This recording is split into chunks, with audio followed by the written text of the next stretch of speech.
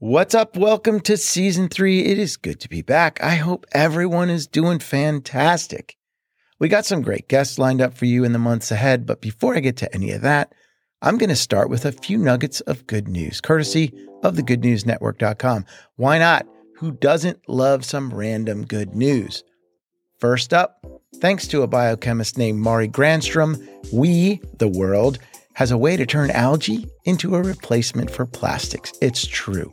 Granstrom discovered that certain components of algae have similarities to petroleum-based chemicals, and these similarities allow the algae to be substituted using techniques that already exist in any kind of products that usually require petroleum-based materials.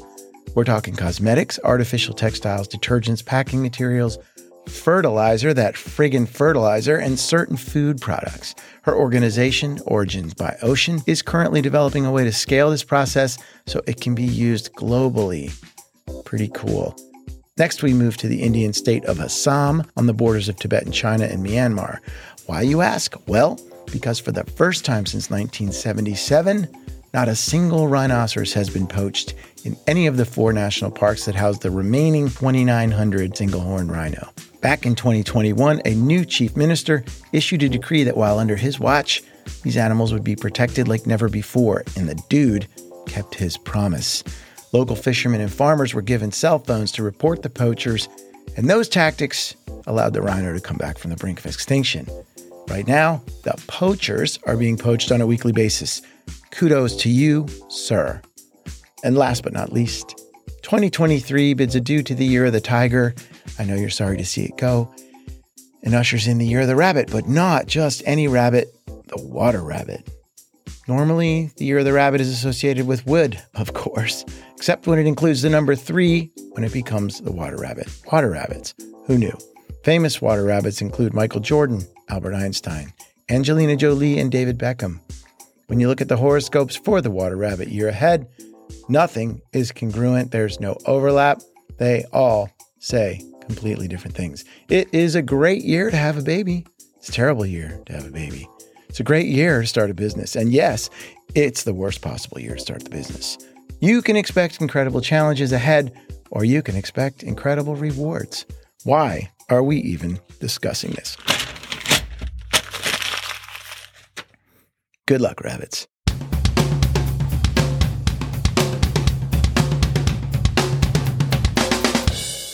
Season 3, here we are, and 2023 is just a couple of months old. How you doing?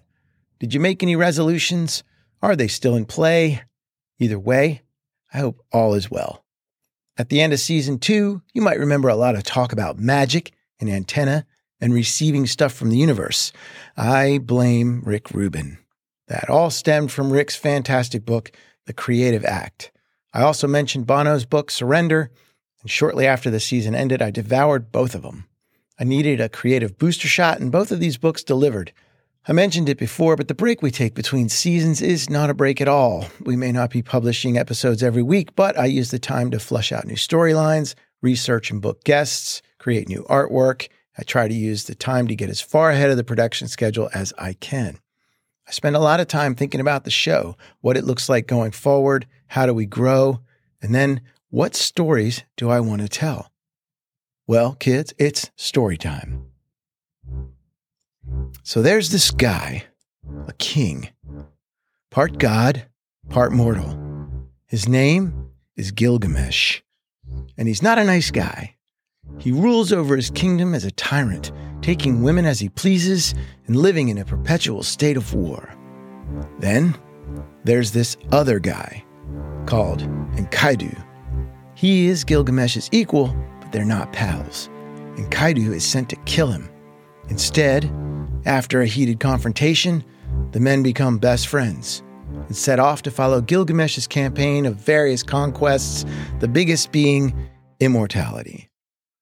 Then there's a goddess, of course, who sends the bull from heaven to punish Gilgamesh for spurning her advances. Blowing off a goddess is never cool. Gilgamesh and Enkidu kill the bull of heaven. And you know what they say, you mess with the bull, you get the horns. And in return, Enkidu got the horns. He was sentenced to death. When Enkidu is killed, Gilgamesh realizes the importance and frailty of life. He discovers that immortality can only come through the people he rules. He then abandons his hollow pursuits, transforms himself, and returns to his throne a hero. Have you heard this story before? If you haven't, I'm sure you recognize the theme. Bad guy turns good. Could be Lord of the Rings or some other mythical drama from one of Hollywood's biggest names, but it's not. It's a story from 4,000 years ago. The Epic of Gilgamesh is widely considered the first recorded piece of literature, and best guess has it written sometime between 2000 and 1500 BCE. Why are we talking about this? Well, because today's episode is all about the power of story. And I'm not just talking about the stories as they pertain to historical context. I'm talking about all of our individual stories as they relate to what's come before and what's yet to come. As you know, if you've listened to the trailer of this show, I am obsessed with stories, and I'm fascinated that a story told nearly 4,000 years ago can be adapted with little effort to fit modern times. In fact, Gilgamesh has been adapted and interpreted in modern literature dozens of times and is credited as being the prototype for Hercules and as the influence for Homer's epics. In 1947, Hermann Kasich used the Epic of Gilgamesh as a metaphor for post-war Germany in his novel City by the River.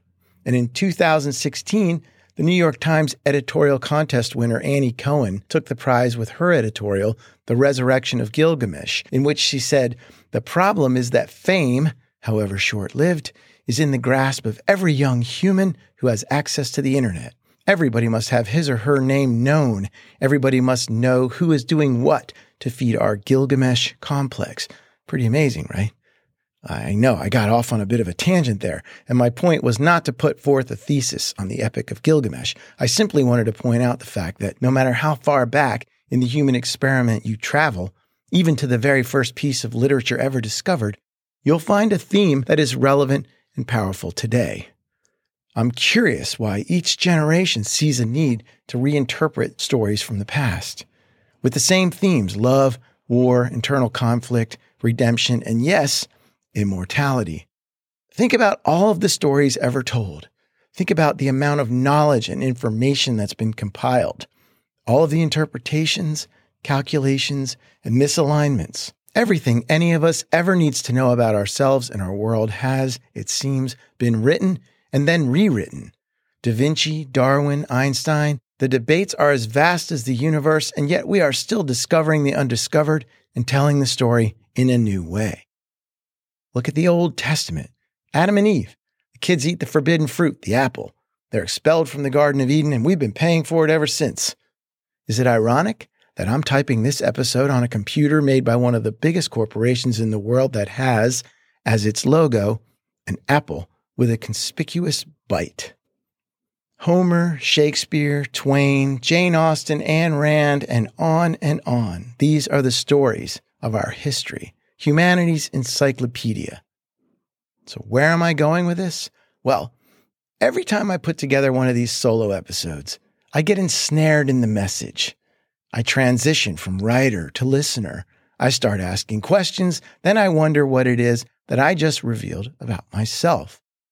I have to constantly extract myself, rescue myself from my own content. If I didn't have to perform so many rescue missions, these would be a lot easier. Listening to past episodes with the intent to hear what we've done so that we can do something better in the future, I find that I'm the traveler in rediscovering discovery, searching for ways to see things with new eyes. In the Best Advice episode, I'm the person who feels the need to help when somebody simply wants to talk. And in Rise and Shine, I'm telling myself that everything will be okay. And here, I'm wondering if I'm ready to go deep enough to see the truth about my own story that I've been telling. I constantly talk about this thing called the process. The process is a series of actions, and after a considerable number of years, the trail you've left behind is the story. At the beginning of any process, before you've begun anything, you operate with a certain naivete, vision clouded by enthusiasm. You don't know what you don't know. You tell yourself a future story about how you're going to discover it. As Rumi wrote, walk and the way will appear. But as Malcolm Gladwell wrote, the key to innovation is delusion. But once the delusion wears away and you understand what you've gotten yourself into, you begin to understand the process and at the same time, exactly what you didn't know about what you didn't know. The story then changes. And that brings us back to the one constant. Story. It's always and has always been about the story.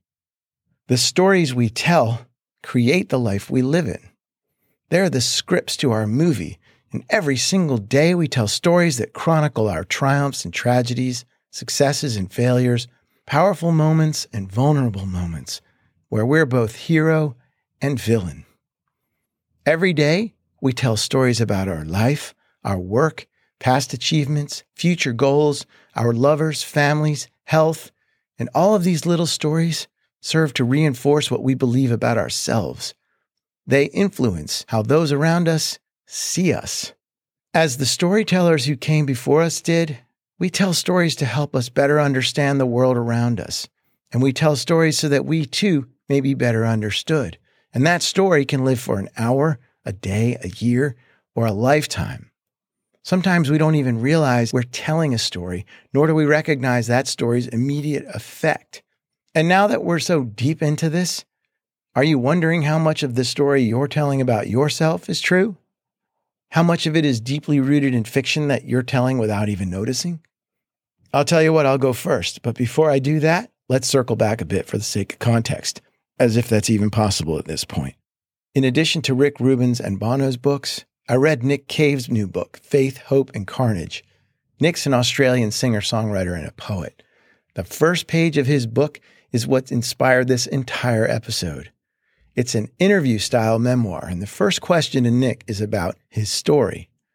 The interviewer says, "I'm surprised you agreed to do this, given you haven't done interviews for a very long time." And Cave responds, "Who wants to do interviews? They suck. After a while, you just get worn away by your own story. It only ever took something away. I always had to recover a bit afterwards. It was like I had to go looking for myself again." Okay, so my antenna picked up on that. Telling my story only ever took something away. Like I had to go looking for myself again. Interesting. I spent some time with those statements. And then I Googled myself. Not out of vanity. I wanted the public picture of me.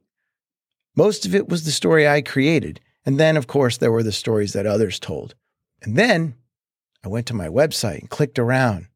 And I tried my best to see it with new eyes in a completely different perspective. That's hardly possible, but I tried.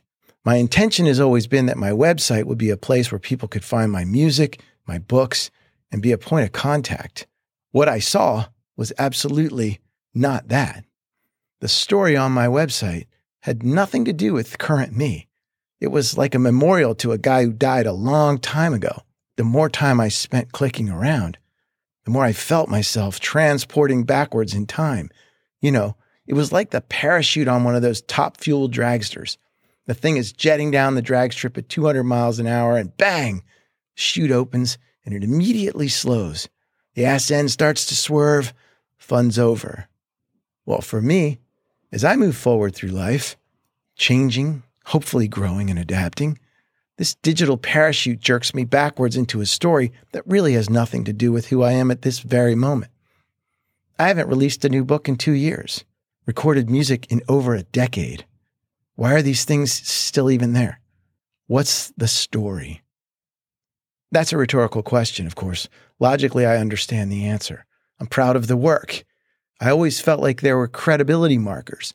Look at what I've done. Here's what I'm capable of. Hire me. Let's work together. But as I see it now, none of it has anything to do with who I am today or where I want to go tomorrow. It's an old story that doesn't have any connection to my current life. It's a false narrative. As Nick Cave says, it wears me away a little. That parachute that immediately slows my forward motion. And if I spend too much time there, I would definitely feel the need to go looking. I used to view this journey as one long story with many different chapters. But maybe life isn't just a bunch of chapters in the same book. Maybe it's a collection of entirely different books. Jim Loehr, author of the New York Times bestseller, The Power of Story, Change Your Destiny in Business and Life, writes, "Stories make sense of chaos. They organize our many divergent experiences into a coherent thread. They shape our entire reality, and far too many of our stories are dysfunctional and in need of serious editing." And now it's your turn. How much of the story you're telling about yourself is true? Though I've not always been successful at doing it, I've always believed we can overwrite the story of us if it no longer fits the narrative, ours or other people's. But if we continue to tell the same story will be told. I believe that everyone has two stories, the one we tell ourselves and those around us, and the one we wish we could tell. Which one are you going to tell?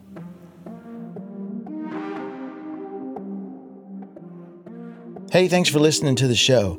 If you like what you're hearing, please spread the word. We're listener supported, so leaving a review on Apple or Spotify really helps. If you want to listen to past episodes or find out how you can support the show, head over to themindunset.com. Okay, I'll be here next week. I hope you will too. Until then, be nice, do good stuff.